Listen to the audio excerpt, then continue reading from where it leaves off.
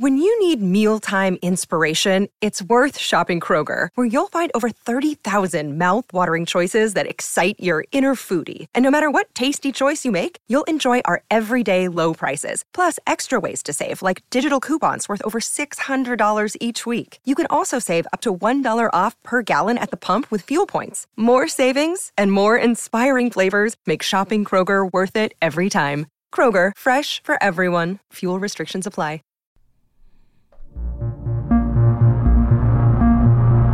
Welcome to the Mass Effect Lorecast, the podcast where we explore the vast universe of lore behind the Mass Effect games. We'll talk about all the details you may have missed, ask the hard questions, and more.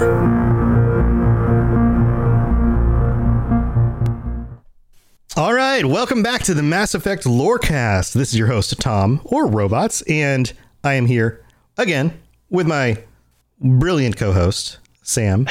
And Seven the Legend, eater of quesadillas. How's it going, Sam?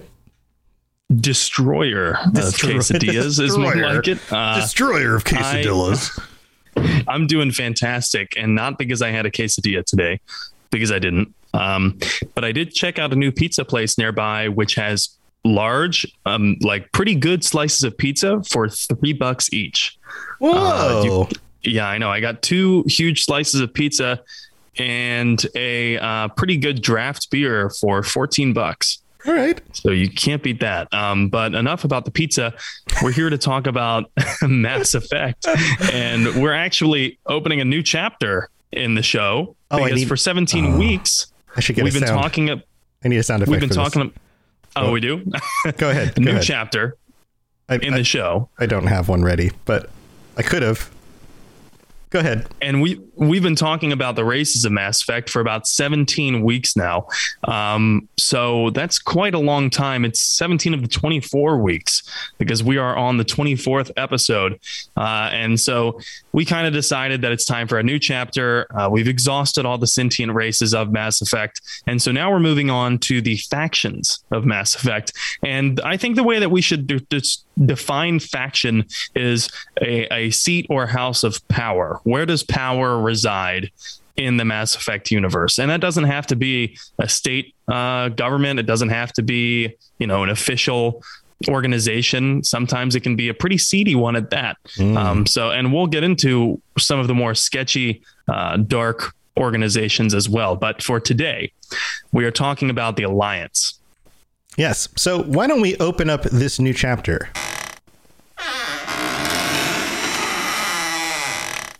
There we go. I heard that was a door, right? That was supposed to be a door opening. It was some sort of squeaky sound. So, all right. Yeah. So this is going to be part one of a 2-part series because the Alliance is a pretty big topic, right? We've got a lot to cover when it comes to the Alliance. Yeah, absolutely. So part one of this sub-series, I guess you could call it, on the Alliance is going to cover the origins of the Alliance. So that's what we're going to be talking about tonight. And when we come back next week, we're going to be having part 2, and that's going to be the Alliance as a government and a military, because they are 2 things. There's the System Alliance Parliament and the System Alliance military. And so we'll talk about the differences of those and how they interact with the galaxy each. Okay, so where do we start with this? So since these factions episodes are going to be different, let's briefly talk about that. Typically, first, we're going to talk about the faction's origins and its rise to prominence. And then after the break in these next episodes, we'll get into why the faction is so influential in the series. Obviously, for the Alliance, because it's a 2-part series, we're going to deviate from that a little bit, as I just described. But that being said, for those of you who are new to the series, it's more or less the overarching government of humanity. In the game, the Alliance is referred to as supranational, which basically means that its authority supersedes that of any one nation. And it's important to point out, I suppose, that not every nation on Earth is part of the System Alliance. Okay, so it's kind of analogous to the UN in that it's an overarching system but not everybody is necessarily a member of that system, or not everybody necessarily has to listen to the mandates of that system, but it still represents the majority of the world's governments. Certainly. And definitely most of the world's most powerful governments. Right. And perhaps that's really the key factor there. We'll talk about that a little bit later. But I think we should probably address how the Systems Alliance came to be. Yeah. Okay. So let's start there. So how did they come about, and how did all the nations just agree to cooperate? Like, how does, like, obviously in in our own history, that doesn't happen so easily. How did that come about in this history of the world? Well, it wasn't as easy as one might think, but it was a gradual process, expedited by a large event in the Mass Effect universe timeline. And to explain this seemingly sudden shift to cooperation, we need to jump back to humanity's discovery of Mass Effect physics. Before humanity was able to travel at faster than light speeds, and before they discovered how to use mass relays, they were slowly colonizing their own system, which is called our Sol system. By 2069, humanity had implemented the Armstrong outpost on Luna, also known as the Moon. Wait, sorry. I'm sorry. Okay, so we've got Darwin's Finches, like, right?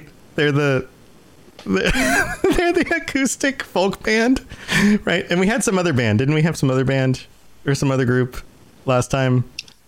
Well, I think I just sent you a picture of a book in the Discord, and I said this might be Darwin's Finch's rival, and it was the Wealthy Pigeons. The Wealthy Pigeons? Yes. Oh man, I didn't see this yet. But didn't we mention one on the previous episode? Wasn't there somebody else that came up last time? Chat, can you help remind me of this? Well, were we talking about the Vorcha and the Yogg? Yes. The death metal band? No. Oh yeah, there was, okay, the Vorcha and the Yogg, but then there was the sorry for the sidetrack here, guys, but this is going somewhere. Then there was the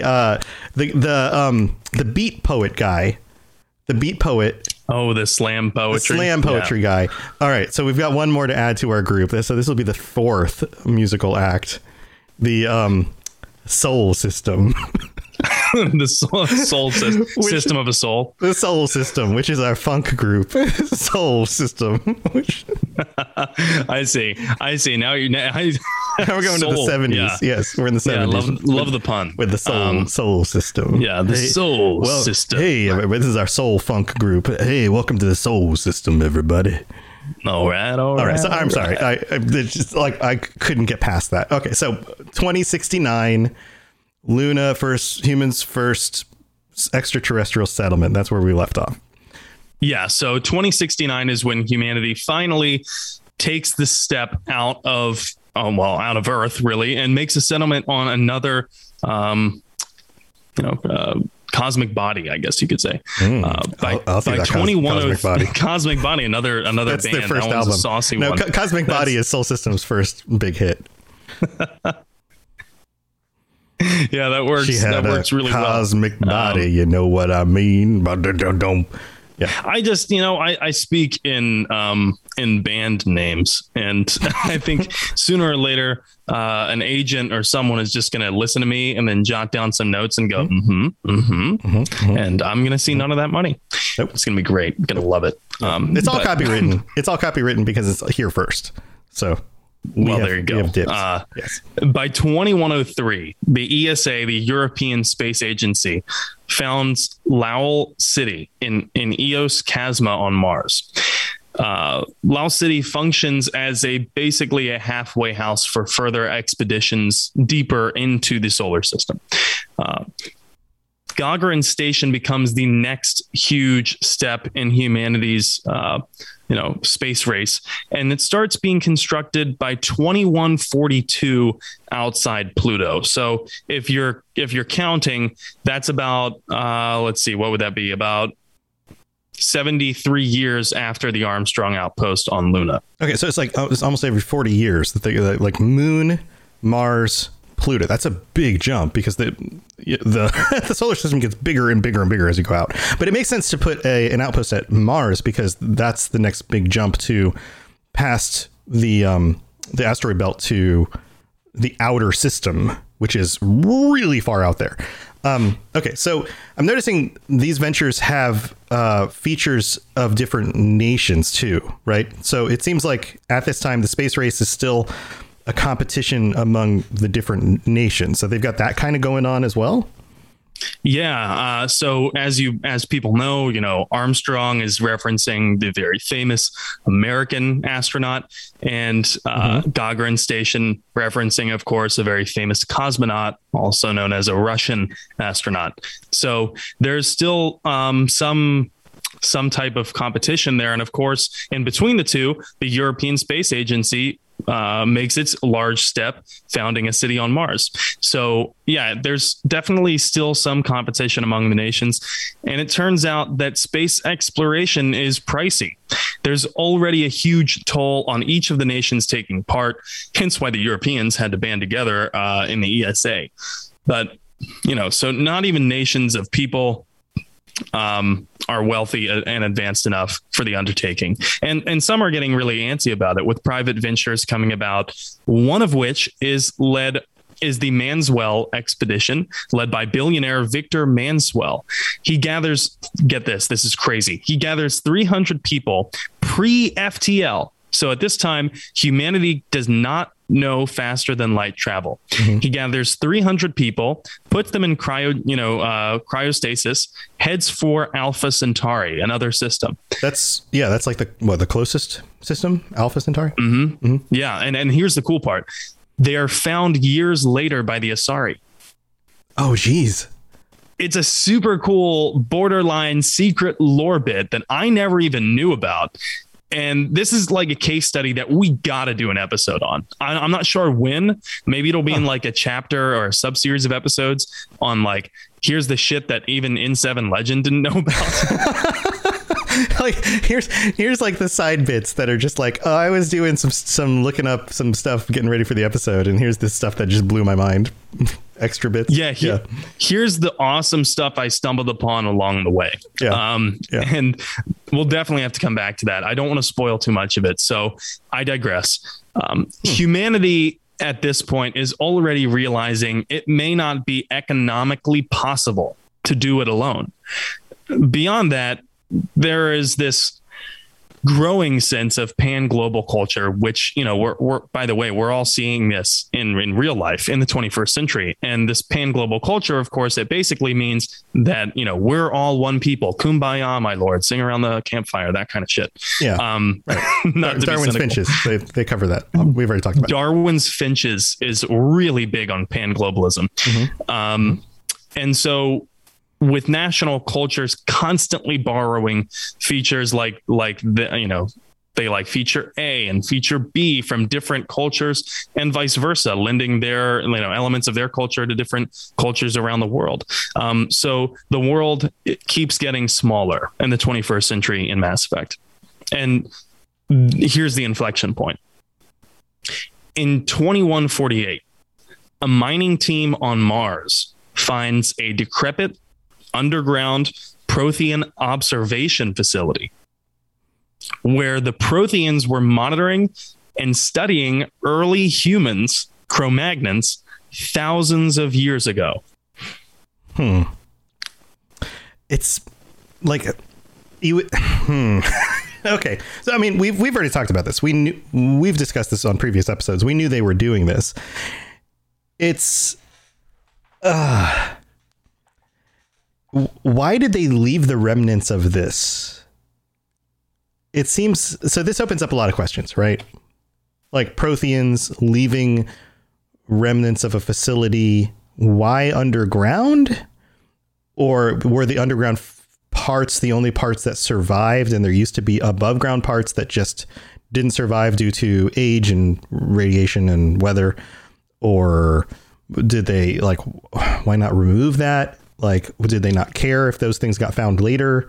Was that not were there other things in other locations that just never got found? Was this the only bit that was discovered?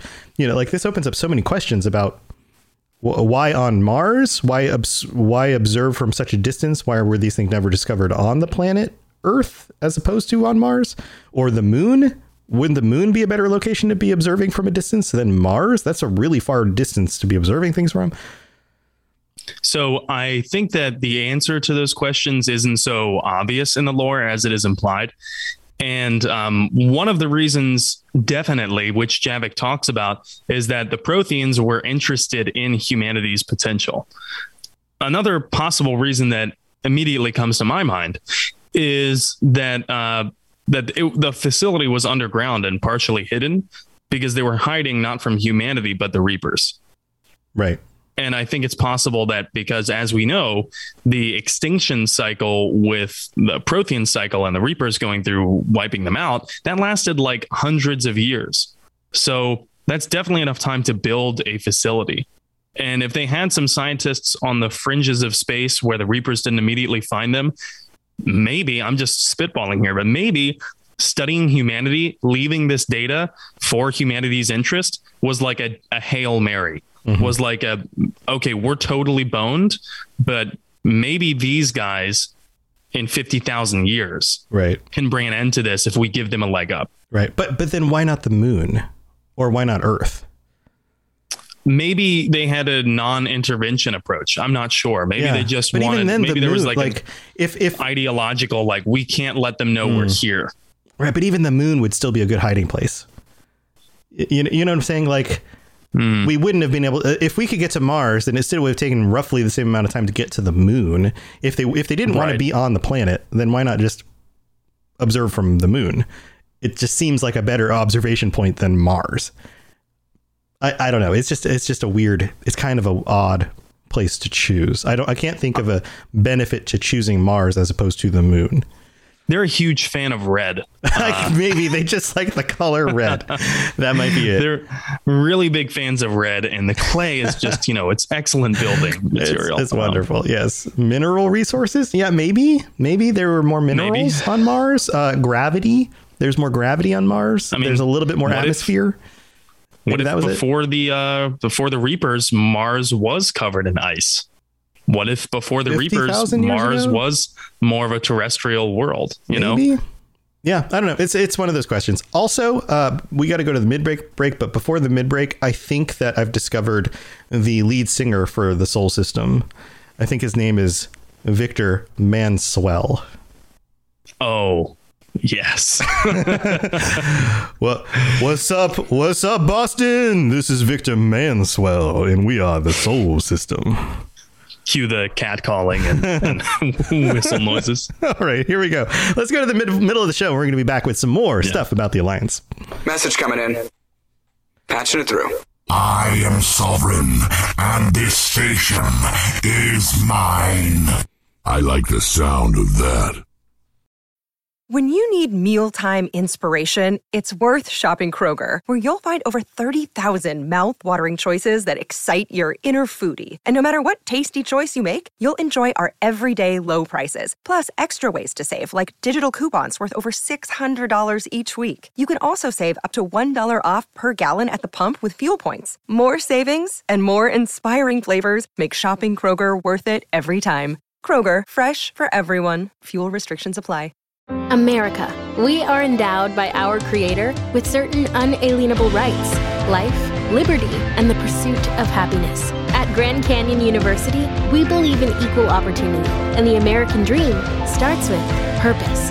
By honoring your career calling, you impact your family, your friends, and your community. The pursuit to serve others is yours. Find your purpose at Grand Canyon University. Private, Christian, affordable. Visit gcu.edu. Ahoy there, ye landlubbers! Avast! My name is Captain Logan, and I'll be your guide out on the Sea of Thieves. If you love the idea of stealing treasure, cutting down cursed skeletons, fighting off krakens, and raiding forts filled to the brim with shinies, then Sea of Thieves is the game for you. Join me each week as I dive into the news and bring back the nuggets of information that any sailor worth their weight in salt would desire. You don't have to be a pirate legend to gain access to my podcast. Just search for Keelhauled, a Sea of Thieves podcast in your podcast app of choice, or head over to robotsradio.net or captainlogan.podbeam.com and get ready to set sail for adventure. Arr. All right, so we don't have any new reviews this week, but if you would like to help us out, you're welcome to leave a review on Apple Podcasts with a rating. Any 5-star reviews and ratings we will read out on future episodes of the show.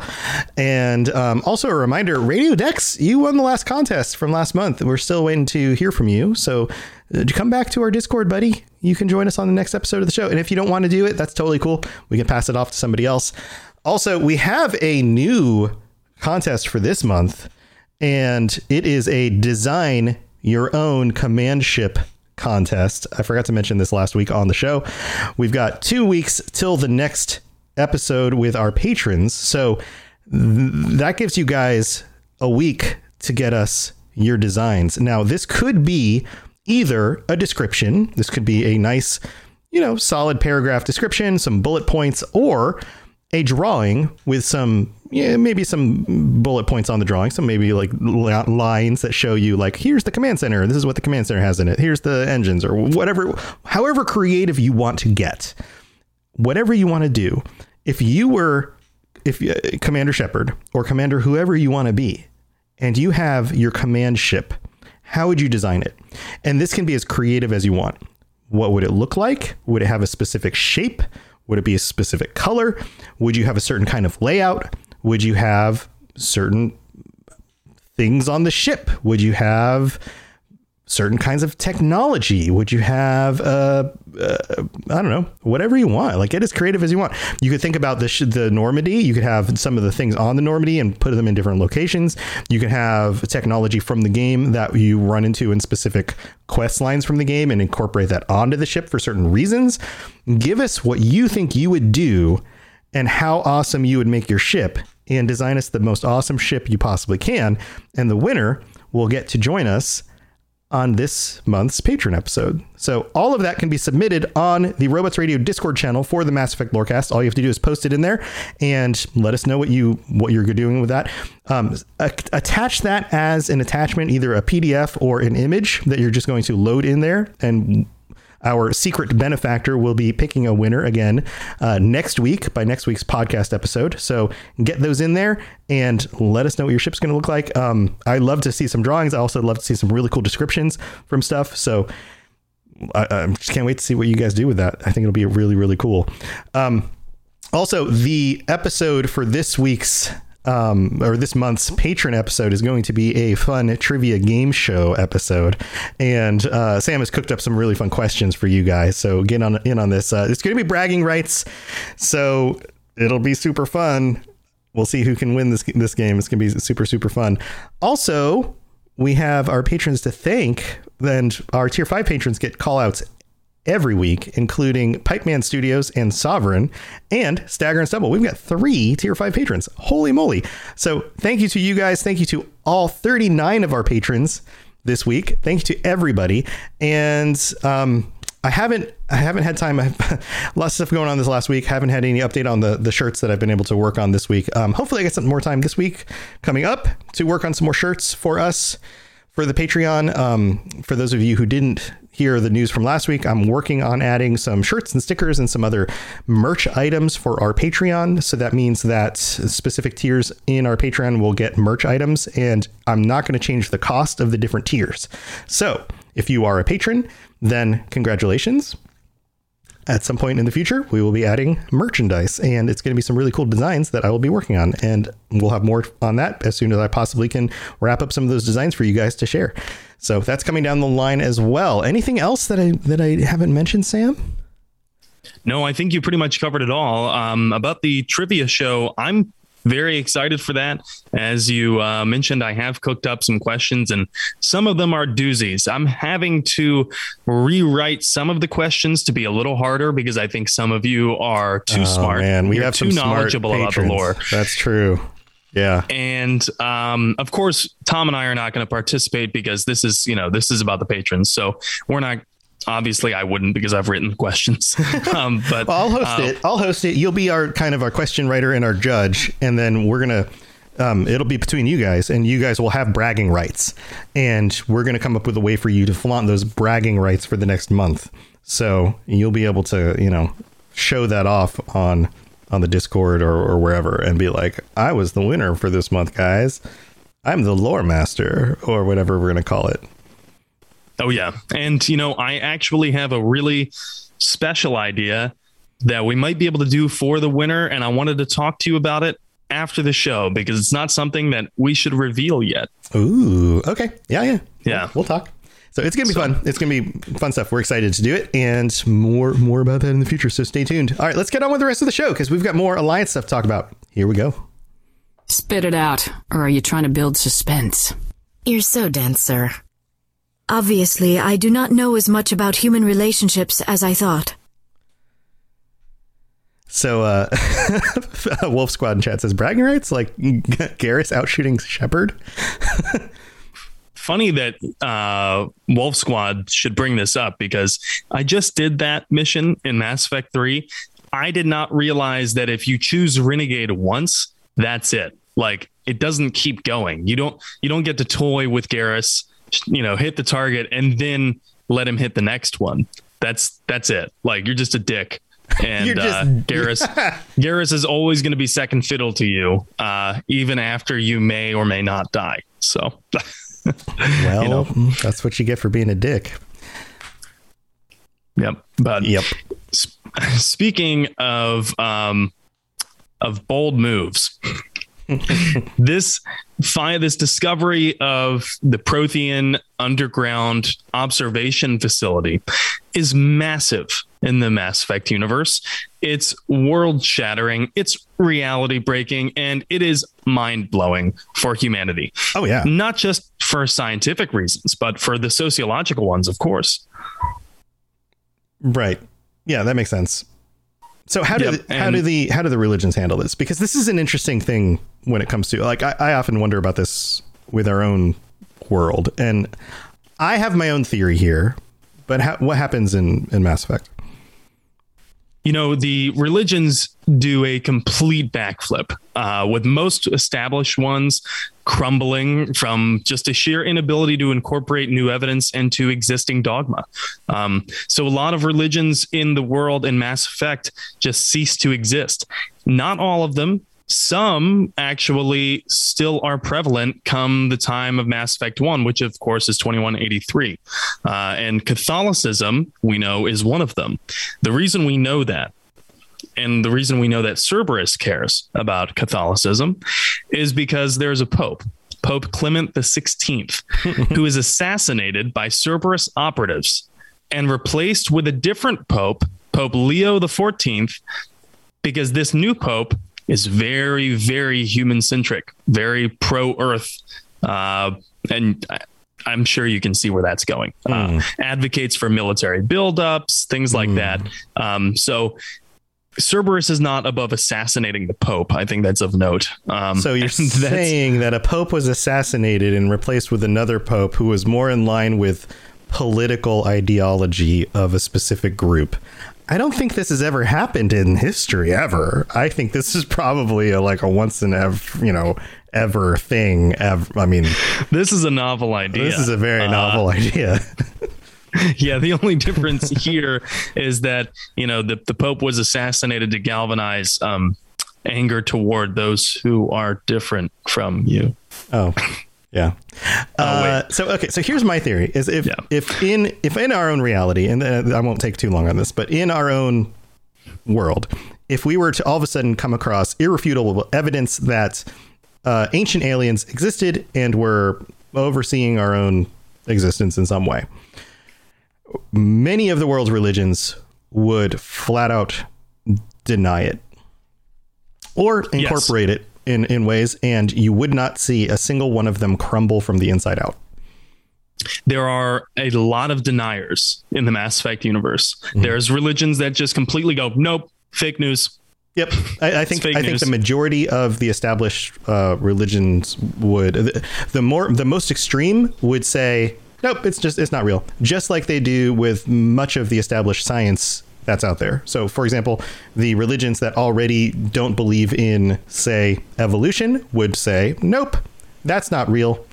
I'm not even sure if that's a strong enough comparison, because if we're talking about finding an underground Prothean research facility, this is concrete. This is not a theory. This is not a theory at all. They would justify it as just like some people today say things like, we never went to the moon.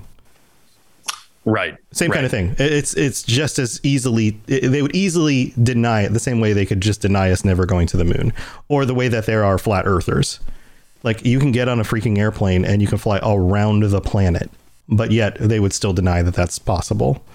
Same kind of thing. There are religions that do think that evolution is real, and those religions would move on and they would adjust their theology accordingly, and they would continue to move on. So you would have one of two camps, and in both cases, neither one of them would crumble. Wolf Squad brings up a good point here, which is that in Mass Effect 1, Ashley Williams brings up God. And she says that she knows among spacers it's weird to believe in God, and she wants to feel comfortable talking about God with Shepard. So this brings up a good point, and I think it goes hand in hand with the whole 21st century pan-globalism thing, which is maybe religion as a formal organization ceases to be so prevalent, but people still hold spiritual beliefs by themselves, as Ashley Williams does. I'm not sure that there's any evidence in the Mass Effect universe that all of a sudden everyone becomes atheist. I don't think there's really evidence to say that definitively. But depending on Shepard, depending on how you can reply yes or no. So, it depends on the player character there as well. Also, new religions pop up too. Well, there's one in specific called interventionary evolutionists. So you hear that, and at least my mind immediately goes to ancient astronaut theorists believe. Right. Yeah. This is we've been watched all along, and our evolution was guided. And so therefore, there isn't necessarily an all-knowing, all-seeing God. There are just aliens, and they've guided the process all along the way, which is funny because that's still jumping to conclusions. It still doesn't say anything about the existence of a God or not existence of a God. It just also says something about aliens. Right. And those are massive jumps. Those are huge jumps in both directions. But this is what people do. They go, if aliens, then no God. And it's like, well, that still doesn't say anything about God. It just says things about aliens. It doesn't. Those two ideas are not mutually exclusive at all. Exactly. The funny part is, as long as we're talking about interventionary evolutionists, they would probably point at the evidence that we find on Elatania to favor them a lot, which is the Prothean sphere in a side planet in Mass Effect 1, where if Shepard activates it, there's a text-based RPG sequence that happens that depicts Shepard having a vision, which is a memory of a Cro-Magnon hunter being studied by the Protheans. So this kind of comes full circle, and I think the interventionary evolutionists would point to it and go, we're right. They were studying and guiding us all along. I don't know why they're old, but in this scenario, they're old. Or they just have really dried out weird voices. Yeah, from shouting all the time on soapboxes about how they were right. I don't know what the fascination is about, I'm the one who figured that out all along. PSA, everyone, if you're unsure about your religious beliefs, it's okay not to know. In fact, that's probably the best stance to take. Yeah, that's it. In fact, side note, I think it's probably good to say, I'm not really sure. Here's where I lean currently. I think that's a great stance to have. Here's where I currently am leaning. Here's what I think. Wonderful. As my late mother used to say, there's more faith in an honest doubt than there is in blind obedience. Yeah. Here's where I am. Here's where I am right now. I may not be there tomorrow, but here's where I am right now.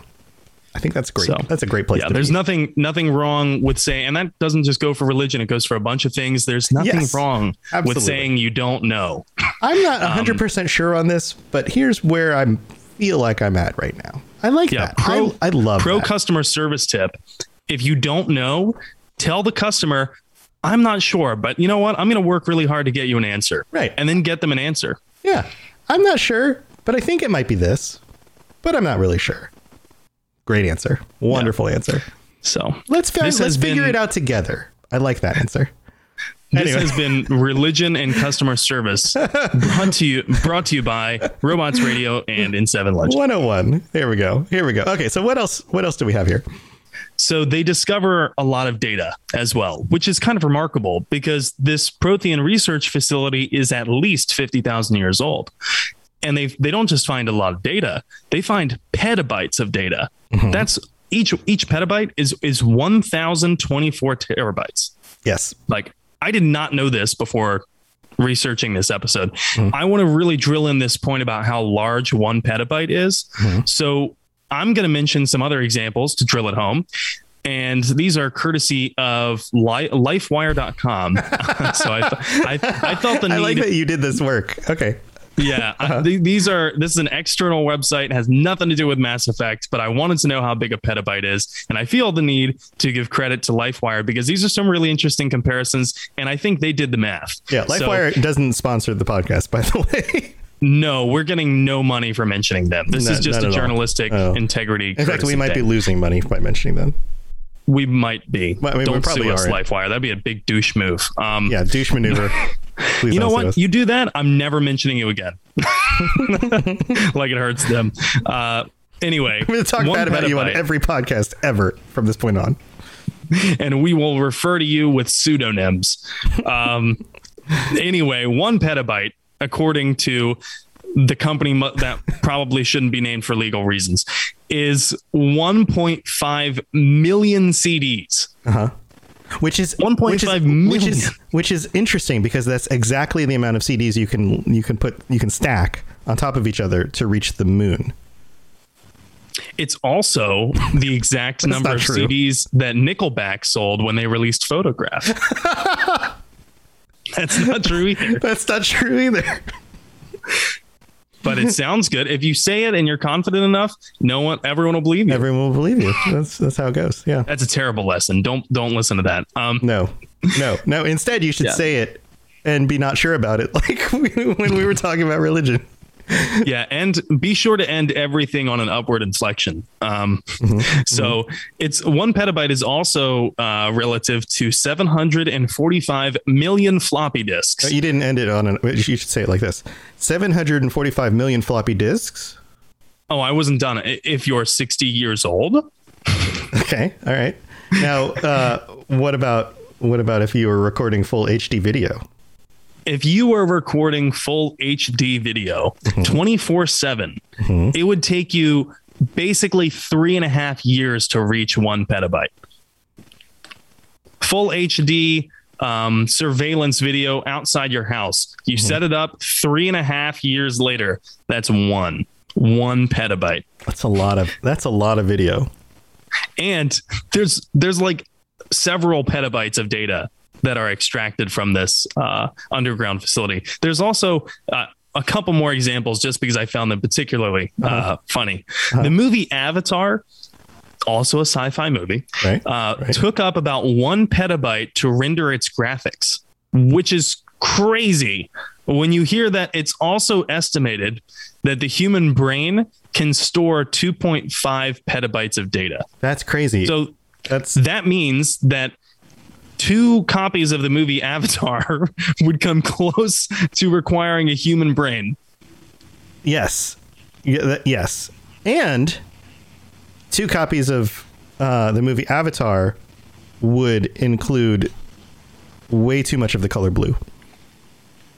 And still not enough steamy ponytail action.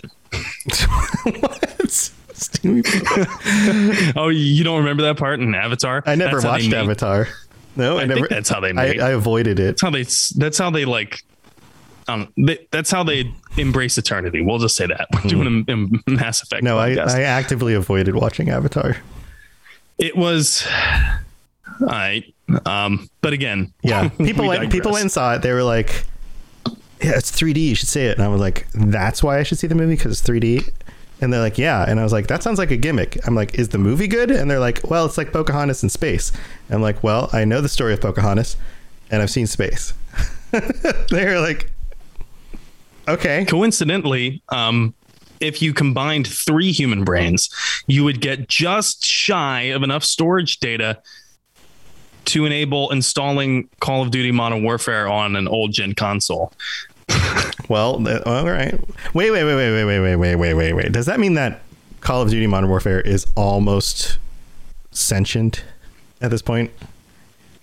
If it's not, it should be. Has anyone at Activision ever heard of file compression? I'm not sure. I don't think so. But, again, we digress. There are multiple petabytes of data, of Prothean data that humans discover. And as you can imagine, tech companies, militaries, defense contractors, religious institutions even go fucking bananas. There's a global rush to be the one who deciphers the important stuff there. Mm-hmm. And on top of all of this, PETA still sued them over it because they thought it had something to do with them. Yeah, how dare they combine PETA with bytes, which would indicate eating. It's just absolutely heinous. Nope. They were very upset. Among that trove of data that PETA was all worked up about was data on how Mass Effect physics work, how to find a mass relay, and where you can find one. The answer at 11. No, the answer on the next episode. See you next time. Peace, bitches.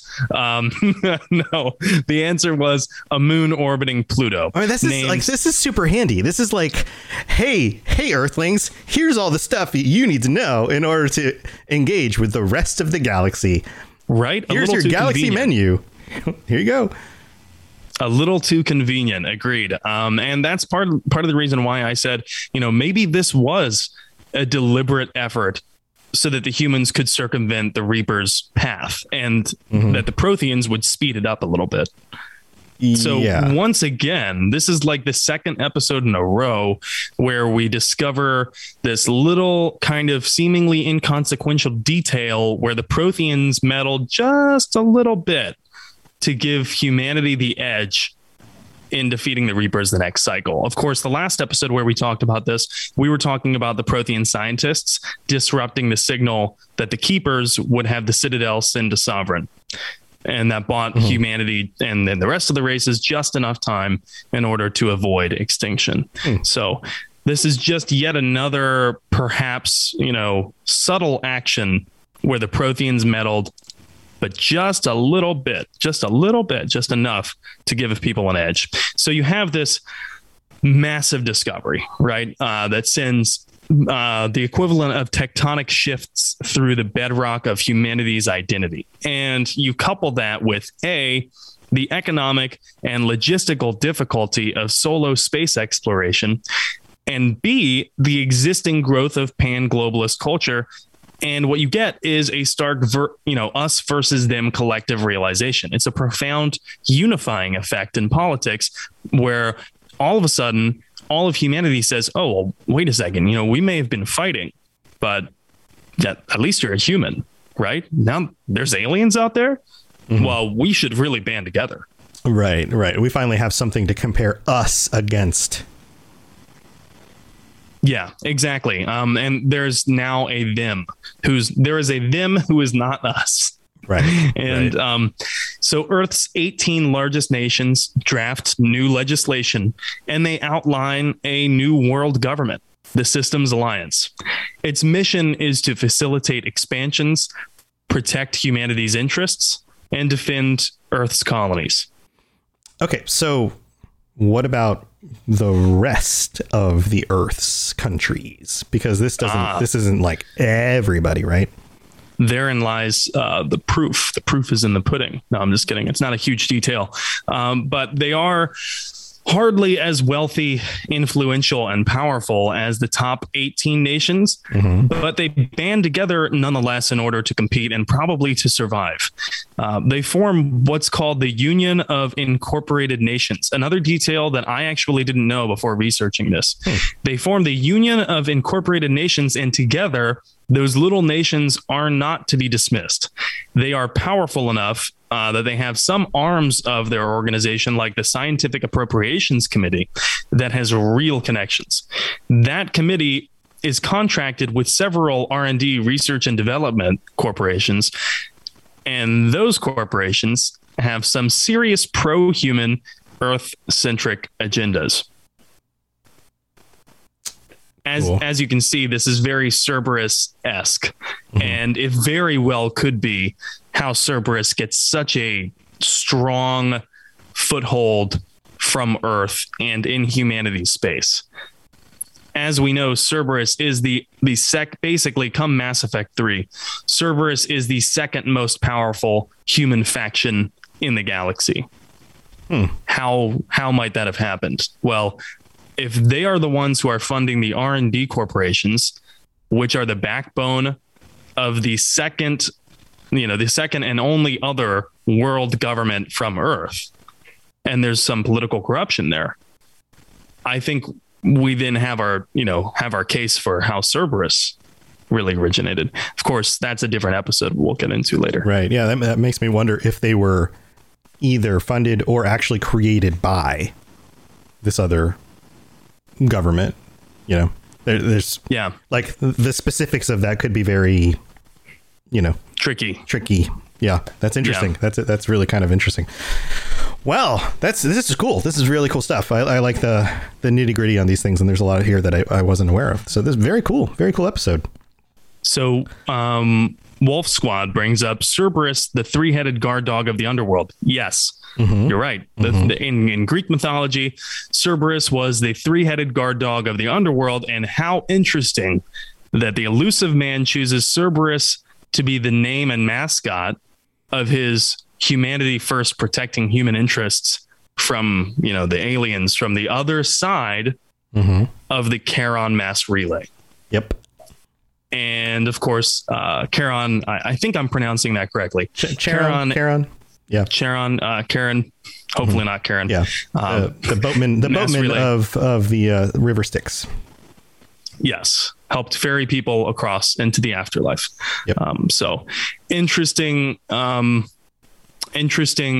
correlation there. Probably one of the operative reasons why the Elusive Man chose Cerberus as the name. And of course, about the alliance, the Systems Alliance, right after it's formed, member nations pool their resources, including financial capabilities and military might. This is stuff that had long been stockpiled as a countermeasure against each other. So think of China, Russia, the United States, UK, France, Germany, all of the top, 18 most powerful nations on Earth. Now they're pooling all of their financial capabilities and military might and industrial capabilities all together. And now you've got a singular body that is powerful enough to take full advantage of the limitless possibilities that come from the understanding of the theory of Mass Effect. So, and that brings us to the very beginning of Mass Effect. I'm sorry, not the very beginning of Mass Effect 1. Instead, that brings us to the First Contact War. And if you'd like to hear more about that, I encourage you to go check out episode number 2. So, this becomes an endless loop. You just go, this is just a loop. You just go back to that episode. That's it, baby. We're done. That's it. Well, very cool stuff. I know Sam's got to get going. His schedule's kind of crazy this week. Everybody, thank you for tuning in. I love having you guys here during the live stream. If you haven't joined our live stream, then you're welcome to come join us on Sunday nights starting at 10:30 Eastern, 7:30 Pacific. We are live at twitch.tv/robotsradio. And do remember that in just 2 weeks, we have our trivia show. So if you think you can take on some challengers, or you just want to show up and be part of the live show and, throw out some funny answers, you're welcome to do that as well. We'd love to have you guys on and join us. And Sam, you got anything else you want to share before we head out? Not much. My PC was supposed to arrive yesterday, didn't arrive today. Maybe it'll arrive tomorrow. I'm not quite sure. Kind of at the behest of UPS's goodwill here. Shipping is tough right now. Shipping's a little crazy, so hopefully. So as soon as I get that, as I mentioned, Mass Effect Legendary Edition is going to be the first game that I install on my new gaming PC, and I'm going to take full advantage of A, the better graphics, and B, the mods. So I'm going to be playing a modded playthrough. Ooh. I'm not sure. This could get ridiculous. This could get like a video game donkey playthrough. Let's see how ridiculous we can make it. Hey, listeners, if you guys can, what I want them to find the most ridiculous Shepard mods they possibly can to make your Shepard look stunning. Yes. Absolutely stunning. In fact, I think we should name your Shepard the lead singer for our new band, Soul System. What was his name again? His name was Victor Manswell. Victor Manswell. It can be Shepard, or can we be Manswell Shepard? That would be awesome. Manswell Shepard. Manswell Shepard. And maybe I'll try to search for a mod where every time I die, because this is going to be an insanity mode playthrough. So I'm going to try and find a mod where every time I die, it plays the Windows XP shutdown sound. Da-na-na-na. That'd be great. Or you can just... Or maybe Nickelback. Yeah, or you could just insert your own sound effect for specific things. Like maybe you could just swap out your own sound effects for anytime you die, that happens. Or anytime you kill an enemy, it goes, oh yeah. Oh yeah. Oh yeah. That'd be real good. That's what it's going to do every time I do the biotic charge ability. Yeah, there you go. Every time you heal yourself, it goes, oh. That'd be great. I'm Victor Manswell. Oh yeah. Oh yeah. There's a bunch of different mods that we could get. One of the serious mods I have wanted to find is the Alliance Armor mod, and I know it's out there. I know it exists. I'm definitely intending to get it because the Alliance Armor looks fucking cool, and I'm sad that was never an option for Shepard, who definitely was like a service member in the Alliance for 2 of the 3 games. So I don't really get it, but should have been in the game to begin with. Sad it's not. Oh, well, I'll find a mod. It'll be good. I'll be streaming at N7 The Legend on Twitch. And of course, you can find me at N7 The Legend on Twitter and now also on Instagram. And so if anyone's listening and you have some awesome screenshots from Mass Effect that you want to share, then go ahead and send them my way. We've already found, we've already been sent a lot of amazing screenshots. So I got a backlog of content to post, but I'll be posting that to my account, giving you fair credit, of course, and posting it to the Mass Effect Lorecast Instagram account. And of course, if you have some funny Mass Effect memes, also send them my way too. Awesome. Yeah. And Sam and I also do the Xbox Game Pass show. And this isn't just for Xbox players. Game Pass works on PC as well. And many of those games come out on all the platforms. So we'd love for you guys to come check out the show. We talk about the new games that come out and give you our first takes on them, and that we did last night. Normally we do that on Monday nights, but due to schedule changes, we did that last night. So go look up the Xbox Game Pass show. We have a group of people who've been playing games together, including Destiny 2. That's the newest one we've all been playing together. So if you play Destiny 2, there's cross-play. It works across all the different consoles and PC. I set up a new clan. We're all playing that together. There's a whole bunch of us now on there, so we'd love to have you join us. All of this can be accessed through the Robots Radio Discord. You just have to search Robots Radio Discord. There's a link in the show notes. There's all sorts of ways you can get a hold of that stuff. And again, we'd love to have you join us and just check out the Robots Radio Network Discord and the Xbox Game Pass show. There's lots of stuff for you to do to be part of the network and part of all these awesome people checking out the show live, chatting on Discord, playing games together.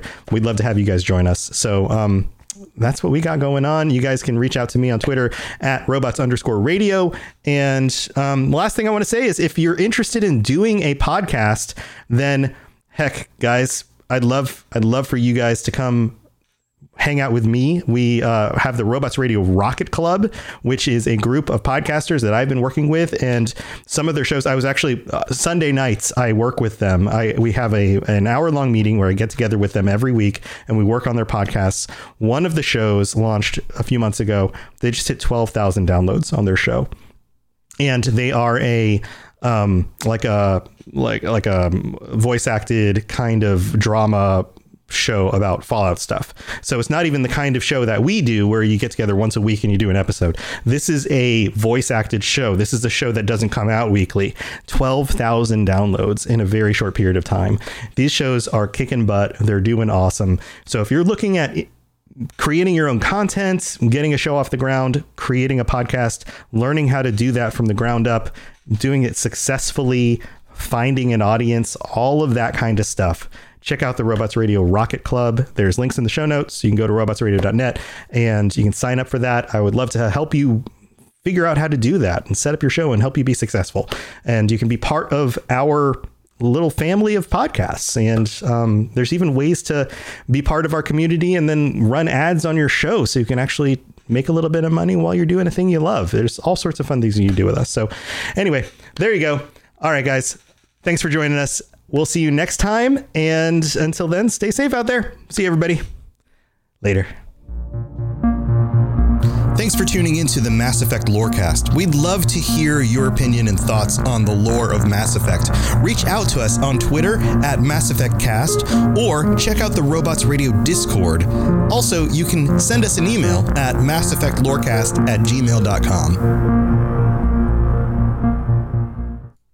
When you need mealtime inspiration, it's worth shopping Kroger, where you'll find over 30,000 mouth-watering choices that excite your inner foodie. And no matter what tasty choice you make, you'll enjoy our everyday low prices, plus extra ways to save, like digital coupons worth over $600 each week. You can also save up to $1 off per gallon at the pump with fuel points. More savings and more inspiring flavors make shopping Kroger worth it every time. Kroger, fresh for everyone. Fuel restrictions apply. My name is Brian Burton. It's been 26 years since the bombs fell. And since I've left the vault, I've been trying to rebuild. This isn't the Appalachia that I remember. There's so much more to everything going on. And I promise to find the answer. So if you're out there, if you're listening, just hone in on these coordinates. Remember, there's a place for you at the end. Omega. The Omega Broadcast Fallout Story is available on iTunes, Spotify, and many great podcasting sources. Hey friends, this is Robots, the creator of the Robots Radio Podcast Network and host of the two original shows on the network, the Fallout Lorecast and the Elder Scrolls Lorecast. These two shows have rocketed up the iTunes charts. They both together have over 150 5-star reviews in only a couple of months, with bite-sized episodes that take you step by step through the background of the games and the game worlds. They're thought-provoking, well-produced, and a lot of fun. I recommend you go check them out at robotsradio.net or on any podcast reader, podcatcher, whatever you use, iTunes, Spotify. Again, that's the Fallout Lorecast and the Elder Scrolls Lorecast, available everywhere.